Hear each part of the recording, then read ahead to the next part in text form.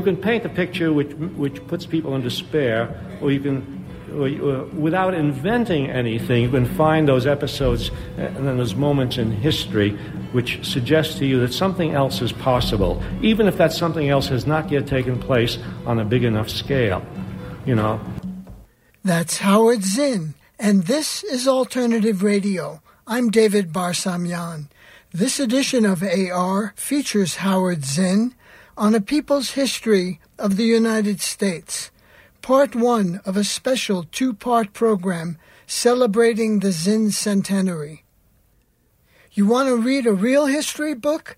Matt Damon asks Robin Williams in the movie Good Will Hunting. Read Howard Zinn's People's History of the United States. That book will knock you on your ass. Howard Zinn's A People's History of the United States has sold more than 2 million copies, and it keeps on selling. His close friend Noam Chomsky said, "The book changed the consciousness of a generation." Zinn's history from below was to foreground, as he said, the countless small actions of unknown people. It was a sharp departure from the traditional focus on great men, presidents, generals, leaders, etc. His unorthodox approach presented the past stripped of its myths and propaganda. Howard Zinn, professor emeritus at Boston University, was perhaps this country's premier radical historian. He was born in Brooklyn in 1922. His parents, poor immigrants, were constantly moving to stay, as he once told me, one step ahead of the landlord. After high school, he went to work in the Brooklyn Navy Yard. During World War II, he saw combat duty as an Air Force bombardier. After the war, he went to Columbia University on the GI Bill. He was an active figure in the civil rights movement. He was among the first to oppose U.S. aggression in Indochina. A principled opponent of imperialism and militarism, he was an advocate of nonviolent civil disobedience. He spoke and marched against the U.S. wars in Afghanistan and Iraq. Always ready to lend a hand, he believed in and practiced solidarity. Witty, erudite, generous, and loved by many the world over, Howard Zinn, friend and teacher, passed away in 2010. This archival program was recorded at Reed College in Portland, Oregon. And now, Howard Zinn. I came across a book recently called The Art and Politics of College Teaching. Any of you ever hear of it? No. Well, I'm not surprised. It's a kind of Machiavellian guide to people who want to teach in college. It has sort of organized in the form of concerns. And concern number 9, I skipped the first 8 for your benefit. Can I involve myself in causes, crusades, and political activism as a professor? Answer: the institution of higher education may not look kindly upon such activities.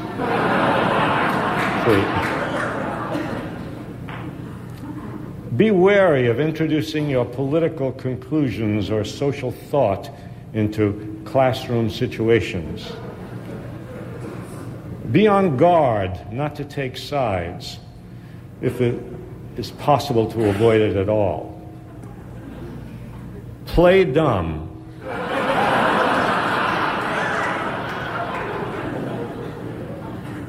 That's interesting. Until you get your PhD, the advice is play smart. And then after you get your PhD, play dumb.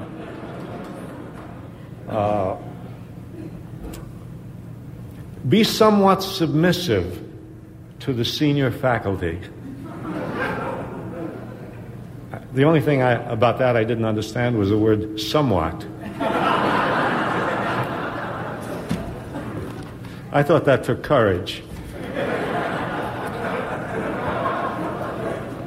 Yeah. if I had had that book available to me when I started my teaching career, I mean, who knows what I might have become? A dean, maybe.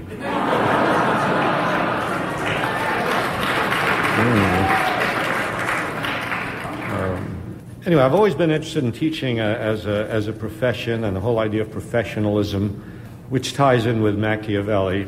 That is the idea of just doing well whatever it is somebody tells you to do, without asking why or what.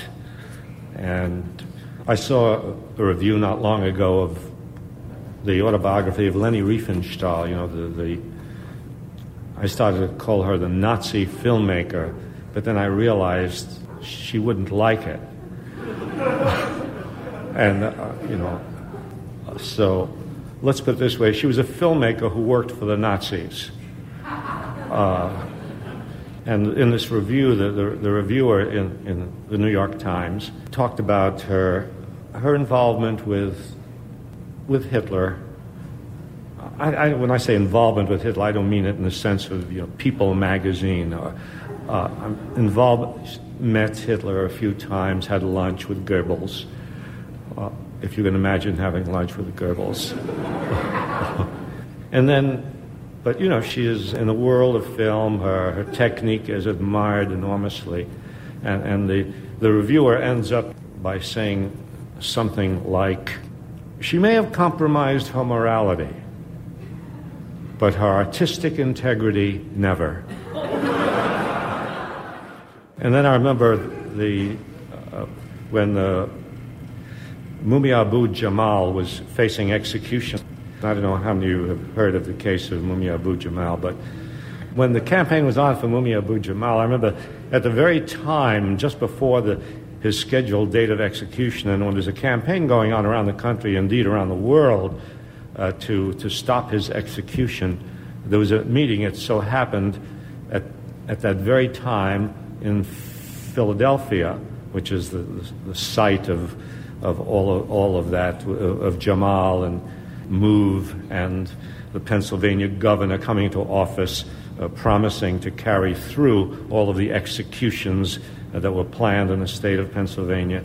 And just at that time, the Association of Black Journalists met in Philadelphia and debated the question of whether they should call for a new trial for Mumia Abu-Jamal, which is what the campaign was for.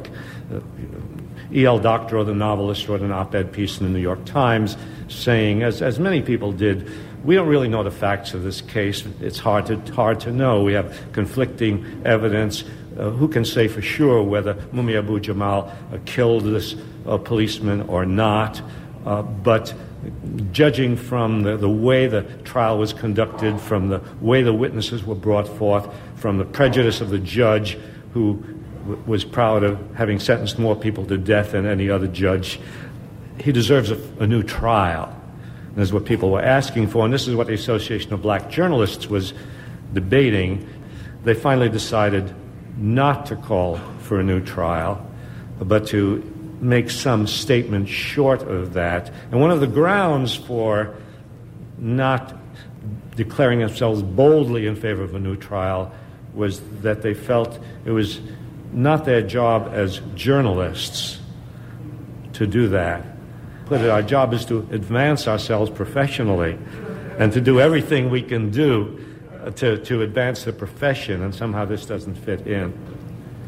Come to think of it, I just thought of another example, and which, in my own profession, sometimes I consider myself a member of the historical profession for speech purposes.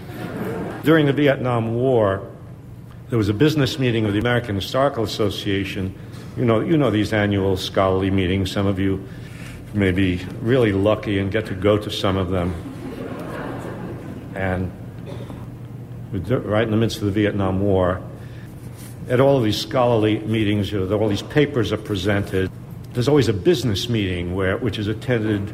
The whole thing is attended by thousands of people who come from all over the country for that one annual meeting. And then there's a business meeting which is usually attended by 32 people, because Can you imagine how exciting would be the business of the American Historical Association? But this time at this meeting, the place was jammed because everybody had heard that there was going to be a resolution introduced at the business meeting calling for the American Historical Association to denounce American policy in Vietnam and to call for the withdrawal of American forces from Vietnam. And so everybody came. And we introduced the resolution. In fact, I confess that I introduced the resolution. Wearing dark glasses. We had a lively debate on it, as lively a debate as you can have at the American Historical Association. And the resolution was defeated. And the main ground for its defeat was that it really wasn't relevant to the work of historians. Immediately after my resolution, or our resolution, the resolution of what was called the Radical History Caucus, I don't know why I've always been somehow part of something called the Radical History Caucus. But after that was defeated, somebody else got up and proposed another resolution which said exactly what my resolution had said, except that it added the words, because the money that's going for the war could otherwise be used to advance the profession of history. That resolution passed overwhelmingly. So I'm glad you're all going to be professionals. And the problem is how to work in a field without becoming a professional in that sense of the term, in that narrow, warped, anti-human sense of the term. So when I became a historian, that when I entered what I soon discovered was a profession, when I became a historian, I already knew that I was not going to be neutral. I already understood for myself that in teaching history or writing history, my point of view was going to be there. I was not going to be what I call a disinterested historian. I had interest. I was not going to be an objective historian because I didn't really believe objectivity was possible, nor was it desirable. Unless objectivity meant telling the truth as you saw it, not lying, not distorting, not omitting information, and not omitting arguments because they don't conform to some idea that you have. But if objectivity meant not taking a stand, if objectivity meant presenting data without caring about the social effect of the kind of data you present, and that I didn't want that kind of objectivity. History was interesting to me, but I wasn't going into history because it was interesting. Or to put it another way, what was interesting about history is that it represented interests, different kinds of interests. I was very much aware of that. And I was aware as soon as I began to study history that you couldn't really be objective.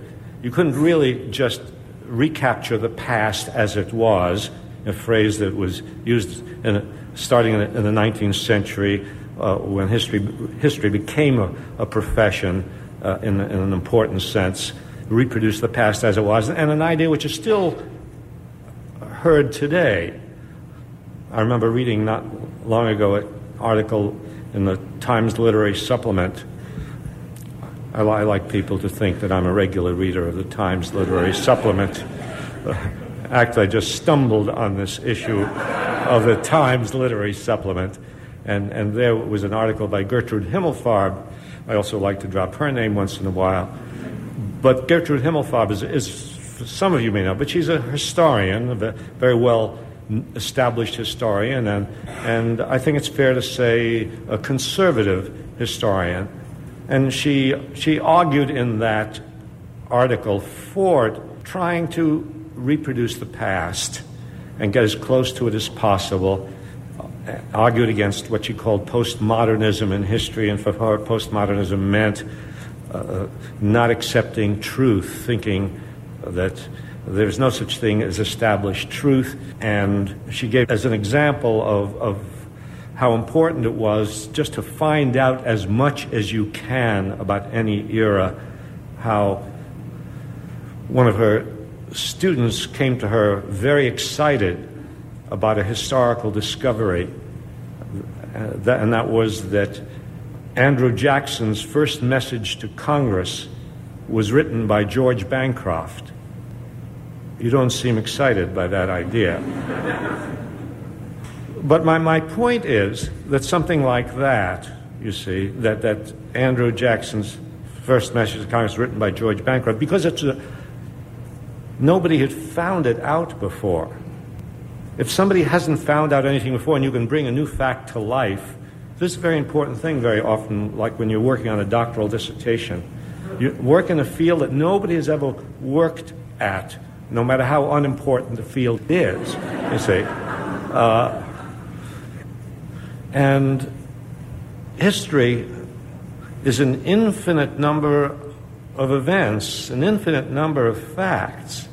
Inevitably, you must select from that number of facts those things which you are going to present, if you're going to write, if you're going to teach. What is going to go into this book, or what is going to go into your lecture, into your classroom? There's no way of avoiding the process of selection.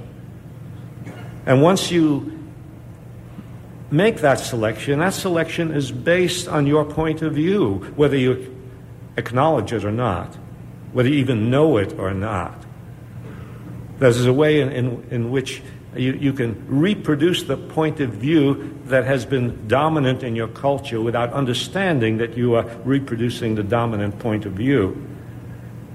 And so you make a selection according to that point of view. You make a selection according to what you think is important. And different people think different things are important. And she thought that finding out about Andrew Jackson's first message to Congress and who wrote it was important.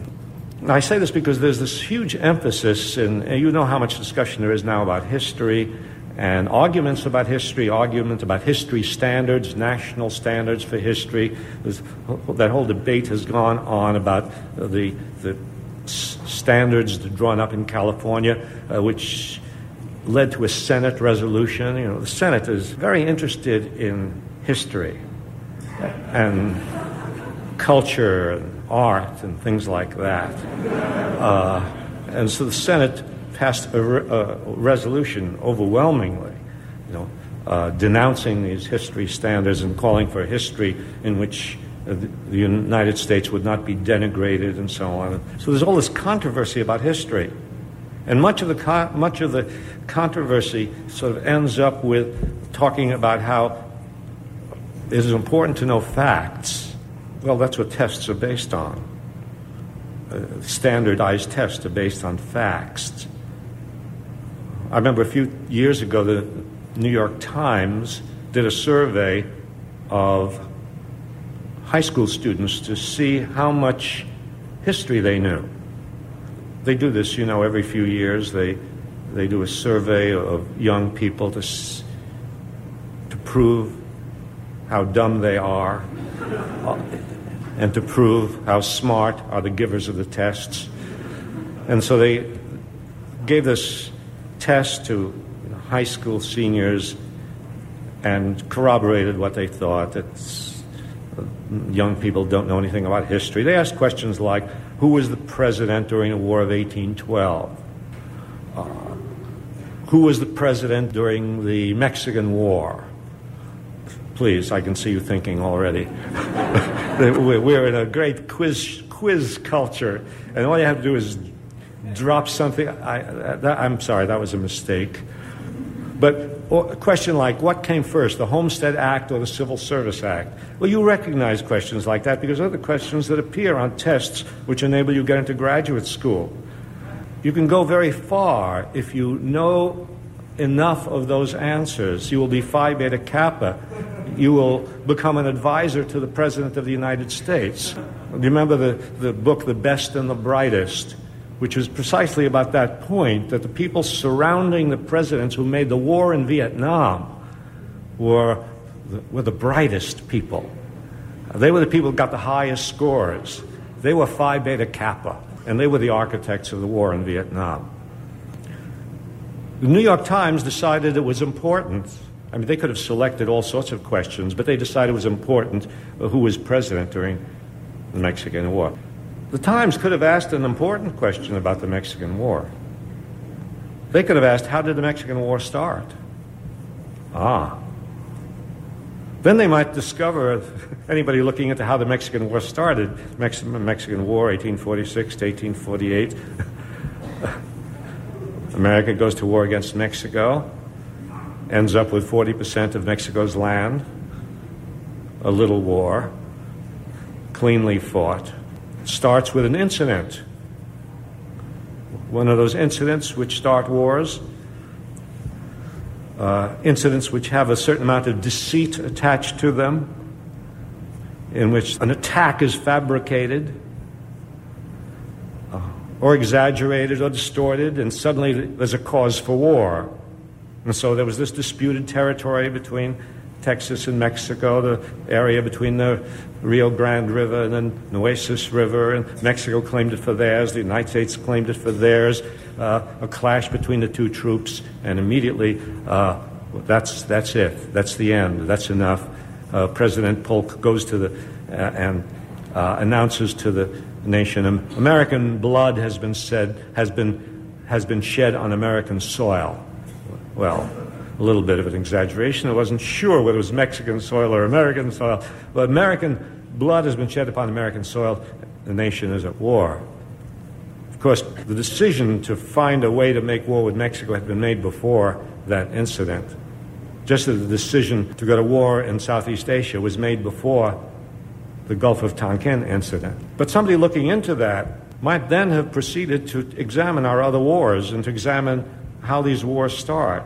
They might have looked into the war again in the Philippines at the turn of the century and taken a look at a fabricated incident at the beginning of the war in the Philippines, which then enables the United States to make war in the Philippines against the Filipinos, who seem to want to run their own country, but they really aren't a civilized people. And so, I remember President McKinley said we must Christianize them and civilize them. Filipinos, he said he got that message from God. Filipinos apparently did not get the same message.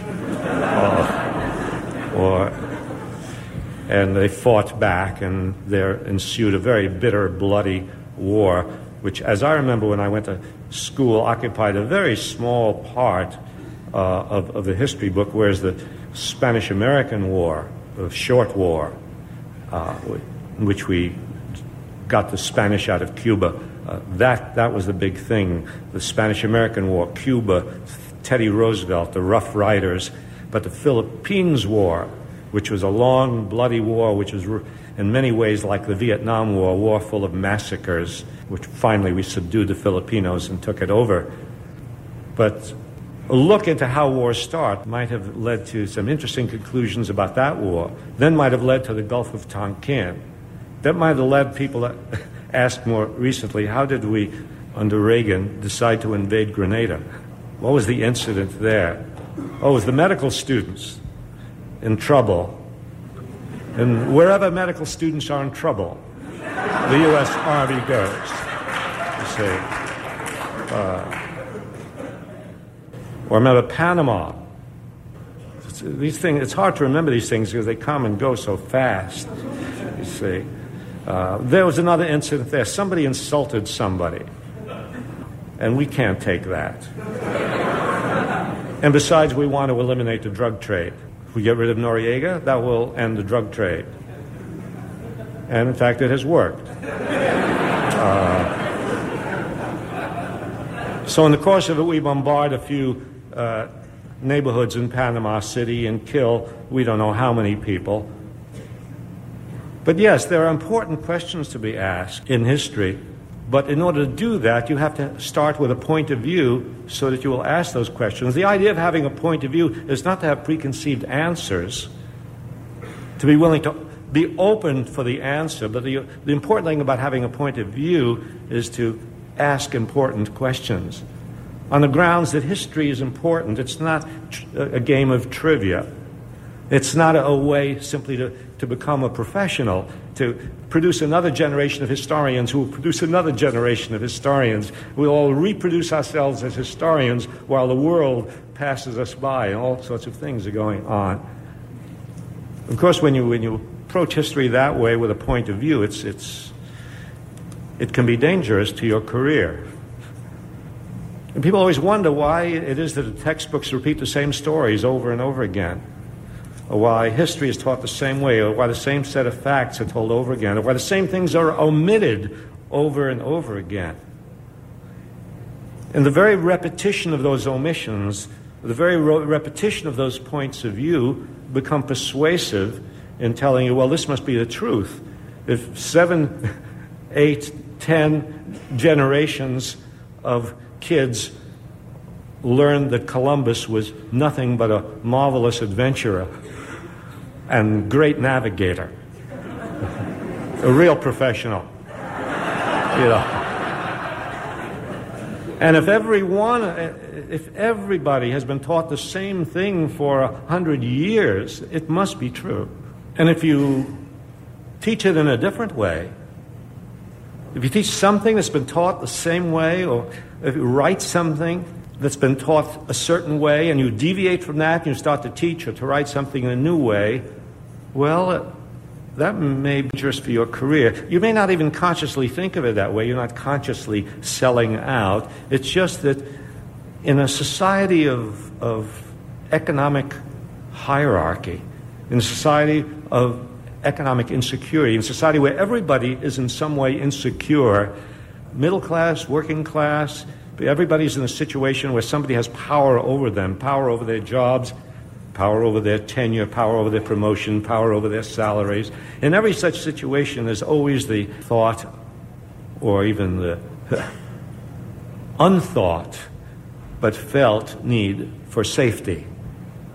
And safety results in teaching a certain kind of way, writing a certain kind of way, presenting the same set of ideas over and over again. That's safe. I guess you can put it this way. I never wanted to practice safe history.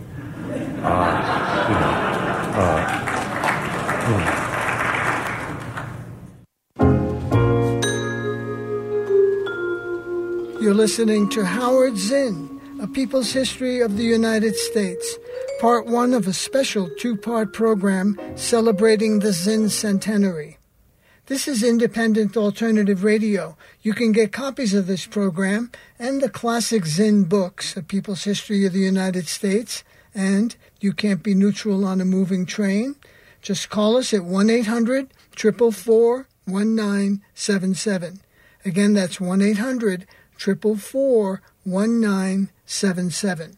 Or go online, our website, alternativeradio.org. That's alternativeradio.org. I guess you can put it this way. I never wanted to practice safe history. I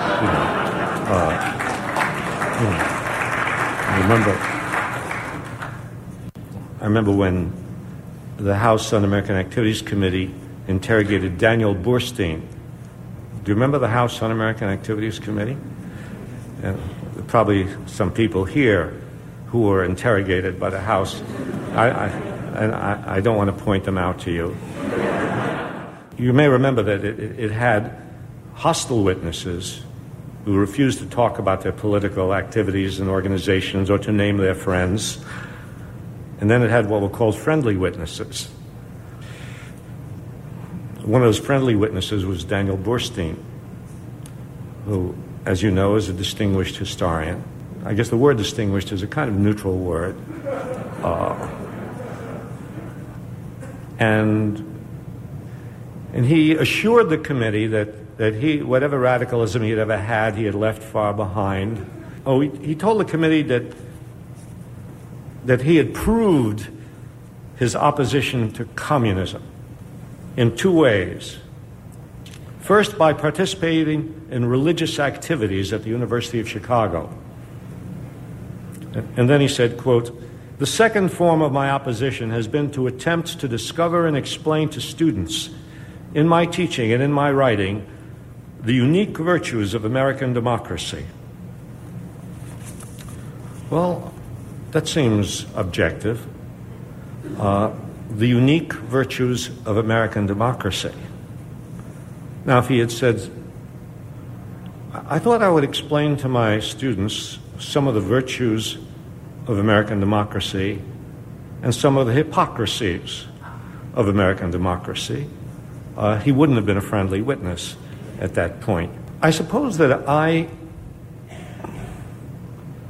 came to history with a point of view. I came to the teaching and writing of history with a point of view already, because I didn't go directly from high school to college to graduate school to teaching, because I had a number of years between high school and college. At the age of 18, I went to work in a shipyard and worked there for 3 years. I didn't do it as a sociological experiment. Go around with a tape recorder and talk to my fellow shipyard workers. How does it feel to work in a shipyard?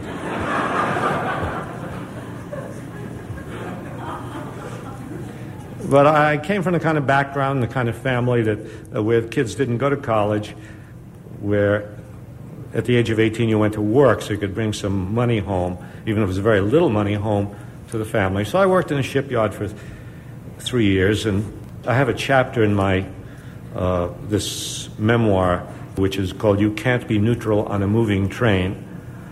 I have a chapter in it called "Growing Up Class Conscious," and I suppose I grew up class conscious. That as I grew up aware that most people in society worked on the kind of job I worked on. That is not in a shipyard, maybe. It didn't matter what they worked at, but they worked at a job that they weren't crazy about, but that they had to work at. And they might be blue-collar workers, and they might be white-collar workers, or they might be steel workers, or they might be advertising copywriters, but they still were mostly working at jobs which alienated them from the process of work and alienated from the product of their work. And so I was aware that this kind of work existed, and I was aware that there seemed to be some people in society who didn't do that kind of work. And I very early on became aware that there was no particular relationship between how hard you worked and what were the rewards that you got as a result of this work. I never believed and I don't know when this started, but it's very young, I was no longer susceptible to that which you hear a lot around you, which I remember some of my students at Boston University would express, and something that is a recurring theme in American society, and that is if you work hard enough, you will, as they say, make it. You will become prosperous and successful if you work hard. If you haven't become prosperous and successful, it must mean you haven't worked very hard. And I saw my father work very hard all his life and have very little to show for it. So my mother worked very hard, and lots of people like them. And then I saw people in society who were successful and who were prosperous, and I couldn't figure out what they did. Either they didn't seem to be working very hard, or they were working very hard at producing terrible things. And they were very well paid for it. So yes, I was class conscious at an early age. The word class conscious doesn't appear a lot in American society. It's sort of an embarrassing word. Our society is not supposed to be that way. Brazil, yes. Ecuador, who knows? Saudi Arabia, there are societies with rich elites and poor masses, but not America. And you hear politicians accusing one another of appealing to class prejudices. And politicians are very careful not to be accused of that. I remember during the 1988 election campaign, do you remember Bush and Dukakis? It's hard to remember that, something like that. But it will be on the next New York Times quiz. But at one point, Bush accused Dukakis of arousing class hostility, which really surprised me. I live in Massachusetts. Dukakis was the governor of Massachusetts. And the idea that Dukakis would appeal to class hostility somehow didn't ring true to me. That he would provoke class conflict? No. That he would provoke anything? But this avoidance of class is very interesting. The Boston Globe had a review of a new movie, Germinal. Some of you may recognize it. It was a novel by Emile Zola, a novel about miners and the life of miners, a very powerful novel about the struggles of miners in their existence. And so a movie was made of it, and the reviewer didn't like it. And at the end of the review, as at the end of all the reviews in the newspaper, and I don't know if they have that here in Portland, but they give the rating, G, PG-13, R. And next to that designation, they, especially if it's R, they usually say why they gave it the R designation. And usually, if it's R, they will say nudity, or partial nudity, or frontal nudity, or side nudity,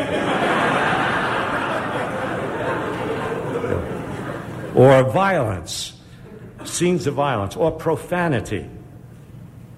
And so, after the review of Germinal, it was designated R. And then it gave the explanation. And here was the explanation. This is not a paraphrase. Depiction of intense suffering and class conflict.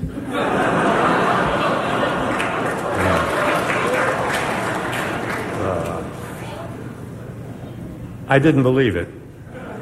But I'm a naive person. I see things in the newspapers, or I hear things from the mouths of politicians, and then I say, I don't believe it. Which is ridiculous, because that's all you should believe. I mean, what else is there to believe?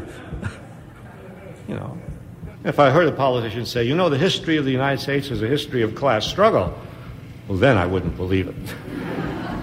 But in fact, this is a class society, and you could start a history of the United States with that sentence: the history of the United States is a history of class struggle. And it would be absolutely accurate. But can you imagine somebody writing, let's say, a textbook on American history for our very vulnerable students, and starting off talking about our history being a history of class struggle? Can you imagine any major publisher publishing a book like that with that first sentence? Would it take very long for the publisher to go through that manuscript before rejecting it? And yet, it is an absolutely true statement. From the very beginning on the North American continent, from those first centuries of what is called the colonial period, the period before the American Revolution, we were a class society. We didn't all come here as pilgrims. I remember going to school, my impression was that those people who came from England all dressed in the same simple way. It was a very egalitarian society, and they signed the Mayflower Compact, which proved it. But no, in fact, there are people who came here as black slaves, and there were other people who came here as indentured servants. Large numbers of women came as, you might say, servants and sex slaves to serve the men who were already here, the labor force that had to be satisfied in some way. Others came here with enormous grants of land given by the king or given by Parliament. And so from the beginning, there were very rich and very poor. And that pattern continued all through American history. And the poor resisted and rebelled, and there were slave rebellions, and there were servants' rebellions, and the poor of the colonies rioted, the flour riot, the bread riot. People attack the warehouses where the flour is stored. Flour is not being made available to them because they can't afford the prices that are being charged for the flour, and they storm and they open up the warehouse and they take the flour so they can make bread and feed their families. Riots against impressment, riots because they're being impressed to fight the wars of the British in the 18th, late 17th and 18th centuries. This is all before the American Revolution. Tenants' insurrections against landlords, crowds marching onto jails and freeing the prisoners who've been put in prison because of failure to pay their debts. And then the American Revolution comes along, and one of its functions is to suppress class conflict, as wars are very often fought with that purpose. Well, when I say purpose, it suggests a more deliberate conspiracy than I mean.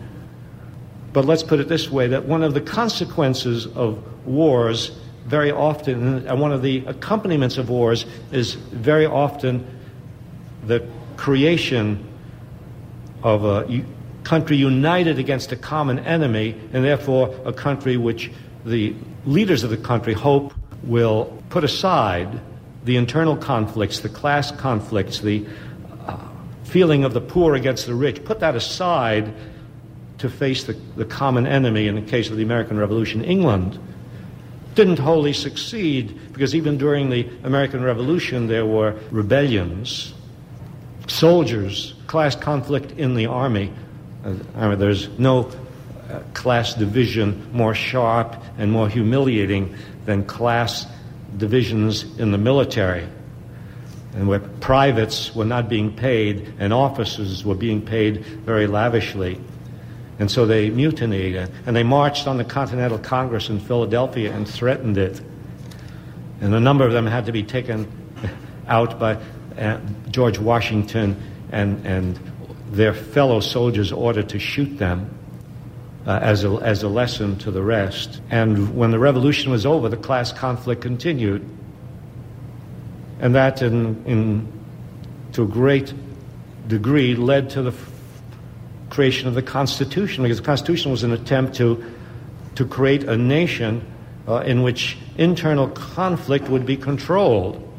And those of you who have read the Federalist Papers, or at least read Federalist Paper number 10, know that this was the argument that James Madison presented in arguing for people to ratify the Constitution, when the Constitution was presented in the various states for ratification. And the argument was, that there's a natural tendency for conflict. You didn't use the word class, you used the word faction. And then the basis of this conflict between factions is the division of property. Some people have property and other people don't have property. And so we want to create a large republic which will be able to control this conflict. Wasn't worried about a minority faction, as he put it. He was worried about a majority faction, which meant most of the poor people.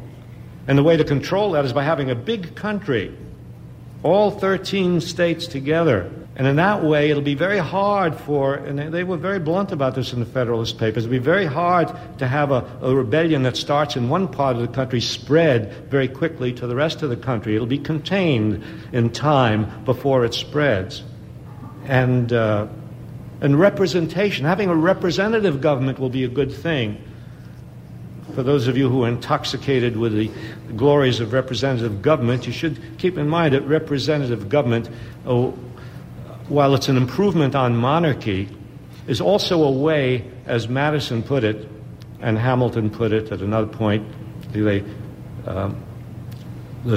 Federalist Papers on the Constitution were a bipartisan effort, an early indication of how the supposedly contending groups who run American society, the Democrats and the Republicans and the Whigs and the Democrats and the Federalists and the Anti-Federalists, they really are part of the same elite group with some differences. And Madison and Hamilton agreed on this, that the idea, although Hamilton was less, actually he preferred a monarchy, but But he's willing to go along with representative government because, as Madison explained, if you have representatives, then if there is anger that arises in any part of the population, that anger will be filtered through the representative body.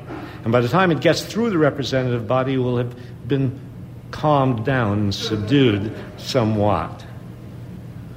And as Madison put it, the reason for this, the reason for having this kind of government and this kind of constitution is to guard against things like a rage for paper money, as he put it. Because the debtors, the people who owed money at that time, wanted the state governments to issue paper money, inflation, in other words.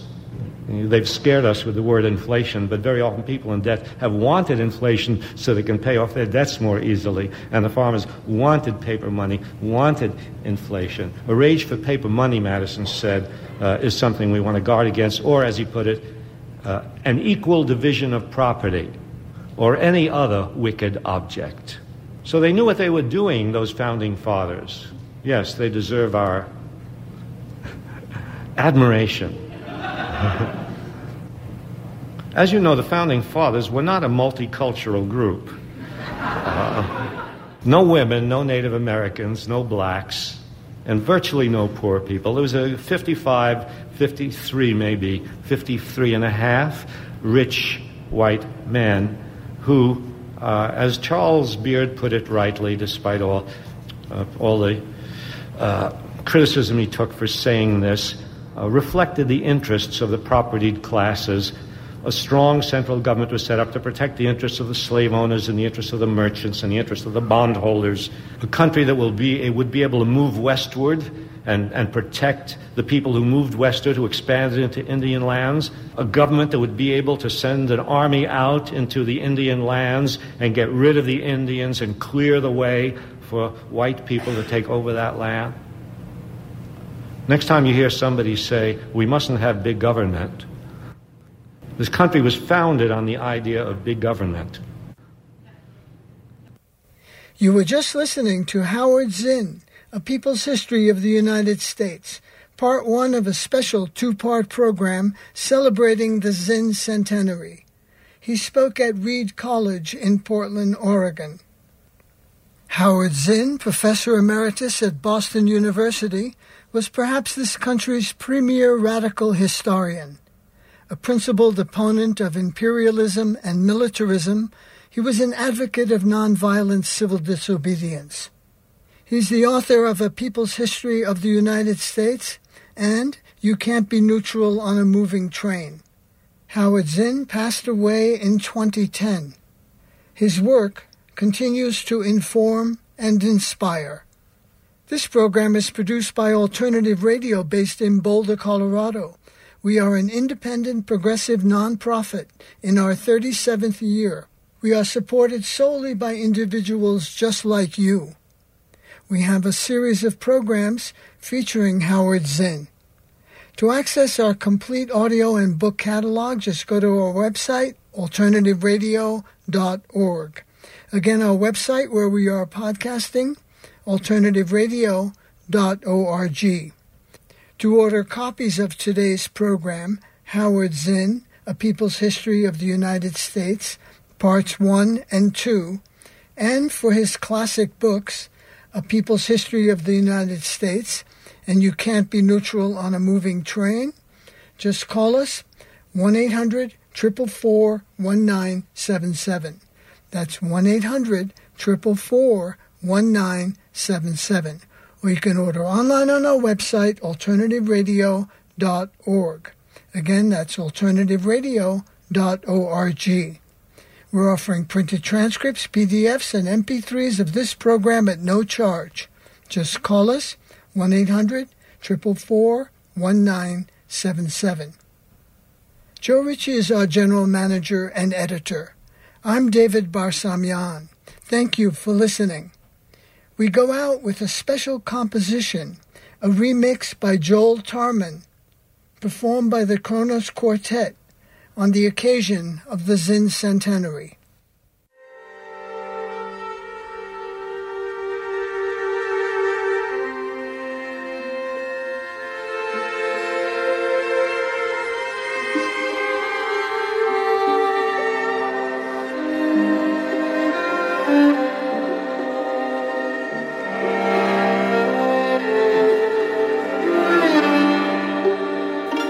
the people at the top of the government are not given to self-reflection or to self-criticism. No, if you criticize the United States government, you're met with the exhortation, well, why don't you go somewhere else? Well, sometimes they say, why don't you go back to where you came from, which might be Brooklyn. Well, this notion of superiority and exceptionalism starts early. Well, here in Massachusetts Bay Colony in 1630, the colony had just begun, and the Governor Winthrop talked about the Massachusetts Bay Colony as a city on a hill. I think Reagan embellished it a little and talked about a golden city on a hill. Well, the idea of a city on a hill, and you've probably heard that expression a number of times, the idea of a city on a hill is a nice one, because it suggests a model. It suggests setting an example. I mean, that is a wonderful thing to be. But it doesn't stop there with just being a city on a hill. After Governor Winthrop utters these words about being a city on a hill, just a few years later, the people in the city on a hill move out to massacre the Pequot Indians.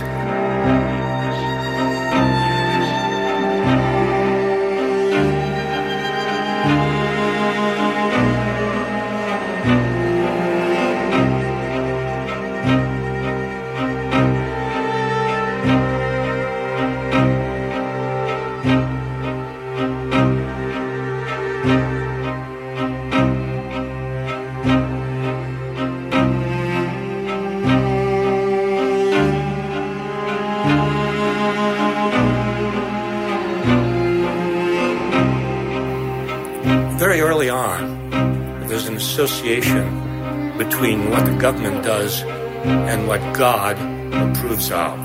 And that process of not being just a city on a hill, but of moving out, of expanding, that's a persistent fact of American history, going all the way back to those first settlers and coming down to the present day.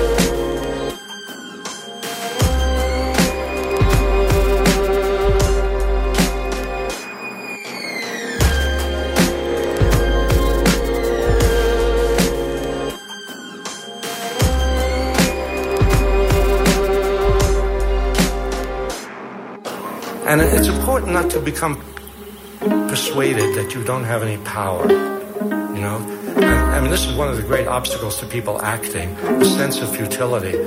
They have it all. They're in charge, what can we do? Who are we? What do we have? And it's important to understand that's where history comes in handy, too, because you find that these concentrations of power at certain points, they fall apart very suddenly, surprisingly, and you find that they're very fragile. And you find that governments that have said, oh, we will never do this, they end up doing it.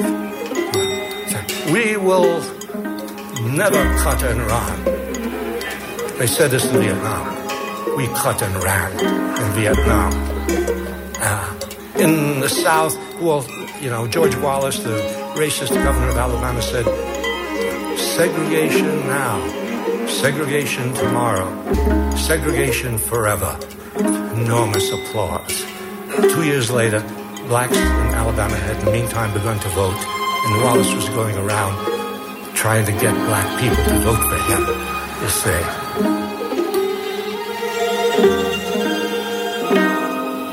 The reason these very apparently invincible constellations of power at the top fall is that ultimately they depend on the obedience of everybody in the population. When people withdraw their obedience, they have no power.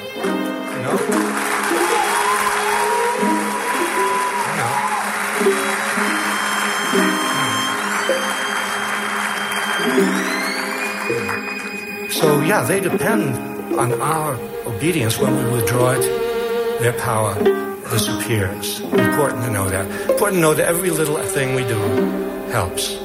We don't all have to do heroic things. All we have to do is little things. And at certain points in history, little things come together and change takes place.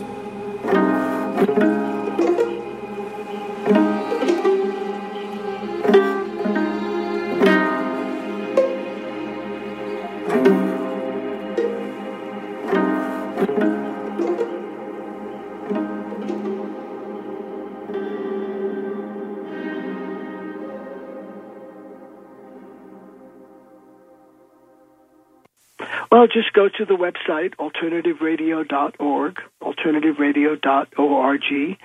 We, too, are independent and are supported solely by listeners who make donations, purchase transcripts, MP3s, or CDs of our programs. So we're very much dependent on listeners out there.